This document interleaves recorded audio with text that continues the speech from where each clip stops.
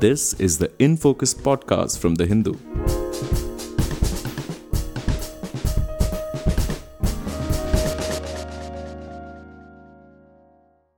Hello and welcome to the Hindus in Focus podcast with me, Amit Barua, your host for this episode. In the matter of less than a week, Rishi Sunak has replaced Liz Truss as Prime Minister. In the first week of September, Boris Johnson was still the British Prime Minister. Our guest in last week's In Focus podcast, Andrew Whitehead, former editor of the BBC's World Service, had correctly predicted that it would be Rishi Sunak, and Sunak it is. We turn again to Andrew Whitehead for what he thinks of Britain's first Indian origin Prime Minister and the challenges that lie ahead of him.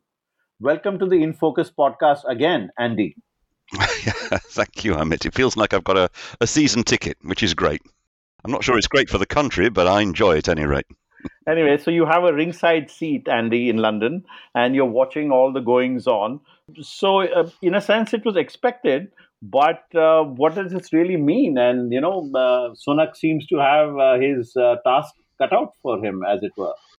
Well, I think it's on two levels. So I think we now have a Prime Minister who has a track record in promoting economic stability and good stewardship. And that is what the country needs more than anything else after several months of extreme economic and political turbulence. And we've got a very difficult few months ahead, maybe a few years ahead, with a cost of living crisis, high inflation, a looming recession. So he's got a lot to do. But there's also another aspect, something actually that Rishi Sunak didn't mention at all in his speech as he entered 10 Downing Street for the first time. But Britain has its first non-white Prime Minister. A man of Indian heritage has got the top political job in British politics. And that is huge. I mean, when I was covering Westminster as a political correspondent, now this is going back a bit, but a little bit more than 30 years ago, there were only 4 Black and Asian members of Parliament out of 650 MPs, and they were all Labour MPs. There wasn't a single Black or Asian Conservative MP. And we now have a Conservative Prime Minister who is quite clear that he's a Hindu and is proud of his Indian family origins. That's a big thing. So, Andy, tell us, what does this mean for Britain, for England? I mean, it is a huge thing. I mean, the sheer optics of, as you say, a non-white Hindu, a professed Hindu taking, charge in 10 Downing Street. It's a huge thing. I mean, we'll discuss the global implications and the interest in India later. But what do you think it spells for a multiracial Britain? Well, it does prove that if you're good, you can get to the top, whoever you are, and that race isn't a barrier. And quite clearly in the past, race and indeed gender and other things have been a barrier to getting right to the top. Now, Rishi Sunak is not your typical member of a British ethnic minority. He is super wealthy, very, very privileged. He went to one of the top fee-paying schools. His family were in the professions, his father a doctor, his mother a pharmacist. So it's not your ordinary rags to riches immigrant success story. But nevertheless, it is quite something. For the first time ever, Britain is being led by somebody whose heritage rests with the colonized rather than the colonizers. Now, that doesn't wipe out all the ugly stain of empire. It doesn't mean that there is no racism, but it is really something that people across the world will look to and say, wow, that at least is an achievement. So yeah, as you point out, he's no underdog, Rishi Sunak. I mean, he comes from privilege. He's married into privilege. He's enormously wealthy, and he's not white, and he's not Labour. As you point out, Labour has a long history of Indian origin MPs or Asian origin MPs. But for a conservative party to have a prime minister who is of Asian or Indian origin. So how is this perceived? I mean, his privilege, is this going to be a barrier in governance, or it might prove to be a plus point? I think his wealth, and he's not just rich, he's, as people would say here, is filthy rich. And I think that is an issue. I think it's an issue much more than his ethnicity. He is richer than the king. I mean, when I say he, I mean he and his wife together. They're richer than the king. They are comfortably the richest. Looks like the king is a bit poor, I mean, compared to these people. It is strange. I think it's the first time any monarch will have invited somebody to form a government who's got more money and wealth than they have. And he's got several homes, and his homes are posh, and he's got swimming pools and fitness centres installed and stuff like that. He doesn't flaunt his wealth, but he wears expensive clothes. And of course, everybody knows that his wife, Akshatamurti, is an heiress, and she's going to be even more wealthier than she is now at some stage in the future. And there is a sort of sense that, so if he's so wealthy and he really doesn't have to worry at all about daily, weekly, annual budgets, how can he really have any empathy with the tens of millions of, people in Britain who are not well off and are really struggling with high inflation, very high fuel bills, sometimes having to make a decision about whether they eat or whether they heat their home. And that's not fanciful. That is happening at the moment. So there's that issue. And I think the opposition parties, in particular Labour, will make a little bit of an issue about his wealth. But then, Labour, which says it's a party of opportunity and empowerment and social justice, has never been led by anybody other than a white man. And I think that should be a matter of shame for a progressive party in what is absolutely a multicultural country. So, Andy, you referred to your early experience of covering the British Parliament, and saying that there were very few non-white members. So, what's the situation now in the British Parliament? Is Sunak an exception, or are there many MPs of Indian or Pakistani or Bangladeshi or Nepali heritage? There are really quite a few, so it's not entirely proportionate, but it's not far off. So I think well over 10% of British members of Parliament are non-white. I haven't absolutely got the figures in front of me. And if you look at Rishi Sunak's appointments, so he has Suella Braverman, whose father is of Goan heritage and mother is from the Tamil community in Mauritius, as his Home Secretary. He has James Cleverly, whose mother, I think, is from Sierra Leone in West Africa, as his Foreign Secretary. So, if you look, it's just amazing. Of the four biggest jobs in British politics, 3 are now taken by people of colour. And that's just, you sort of think, wow, what a change.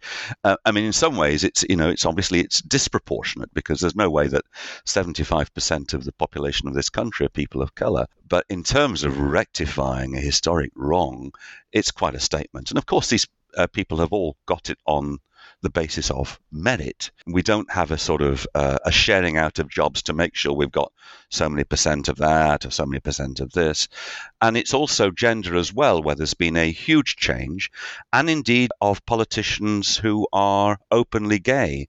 There's quite a few gay politicians on both Labour and Conservative and indeed Scottish nationalist ranks. So it feels like, all the barriers that there used to be to people of real talent getting the top jobs because they were perceived to be the wrong gender, the wrong sexual orientation, the wrong colour, are being swept away. It doesn't mean there's no racism. It doesn't mean that everything is okay. But it does feel like a step forward. And, I'm, as you know, I'm not Indian, but I'm an OCI, and my kids have got an Indian parent. And I just also, whatever I think about Rishi Sunak's politics, I rejoice in the symbolism of a man of Indian heritage in 10 Downing Street. I think it's great. Andy, picking up from there, I mean, the point that you make is that it is slightly disproportionate. So, do you think there could be a response, a reaction? We know in Europe, there is a strong right wing current everywhere now.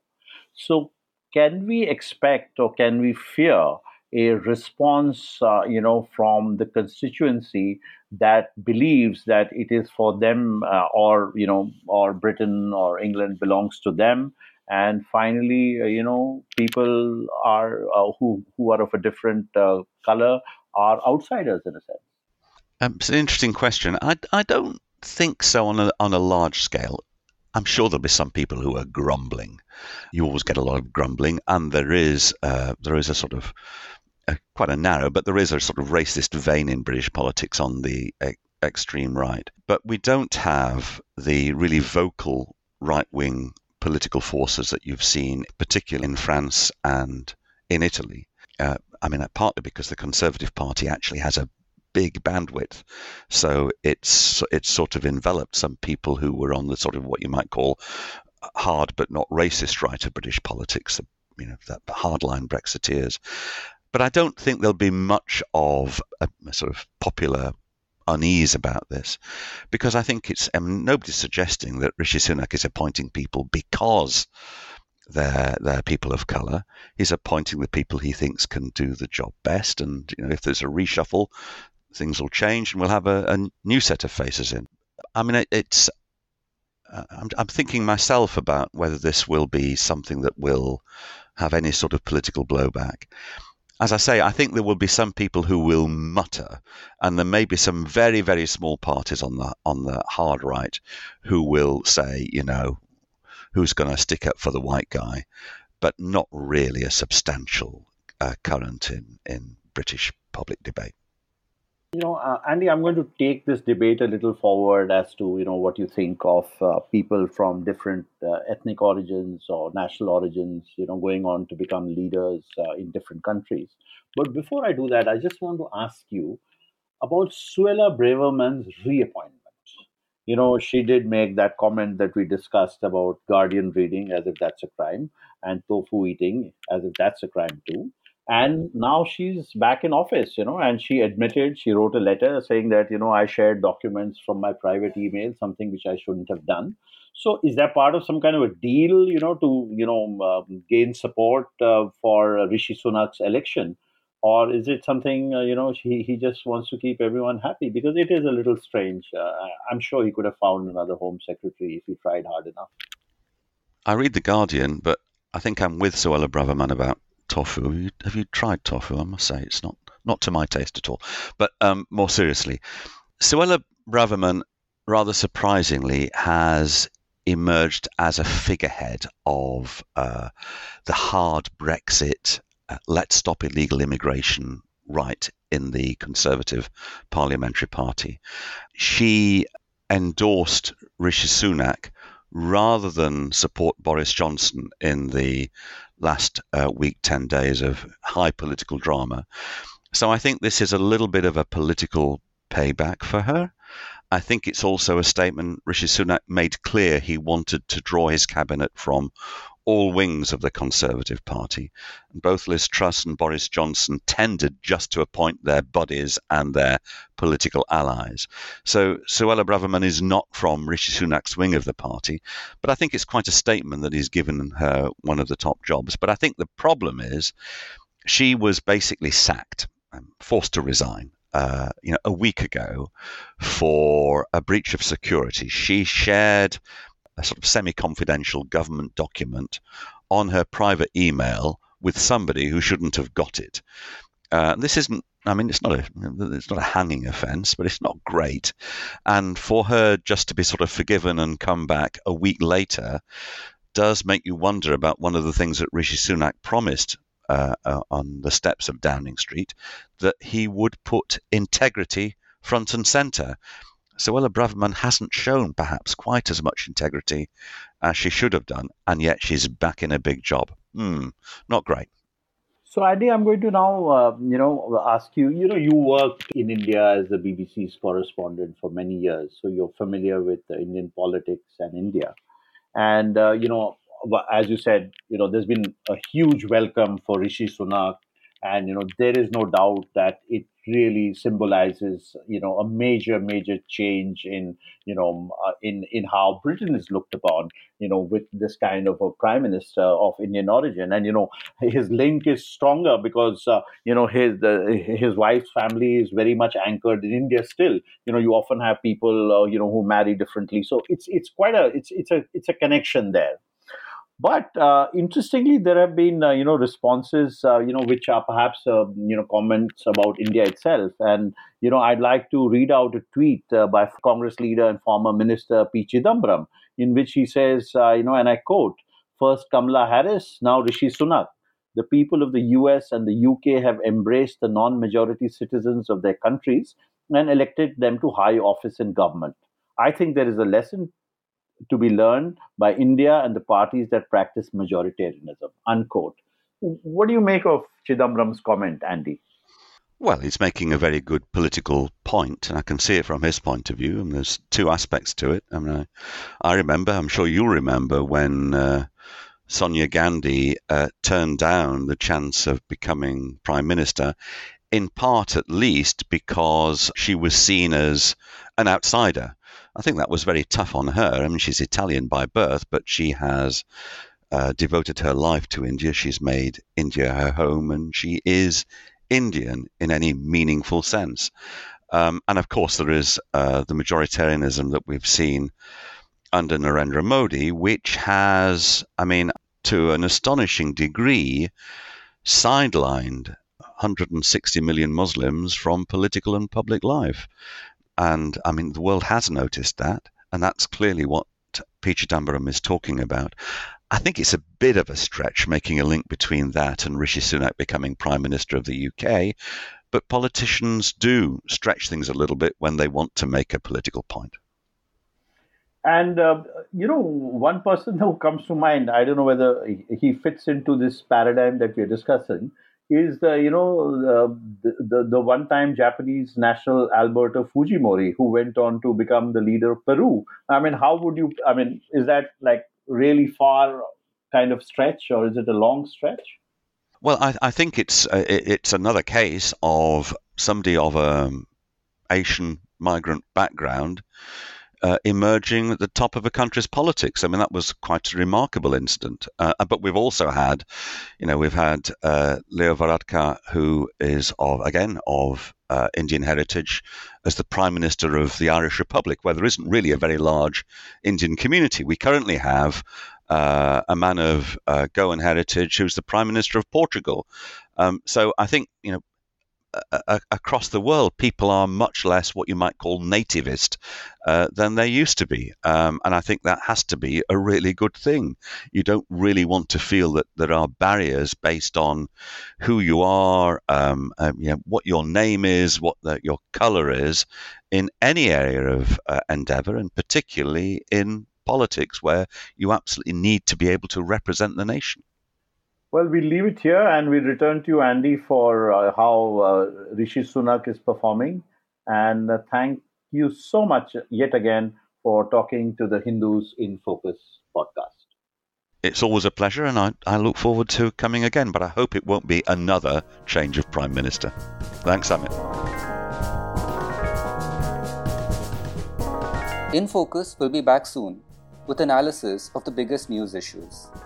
In the meantime, you can find our podcast on Spotify, Apple Podcasts, Stitcher, and other platforms. Just search for In Focus by The Hindu. We'll see you soon.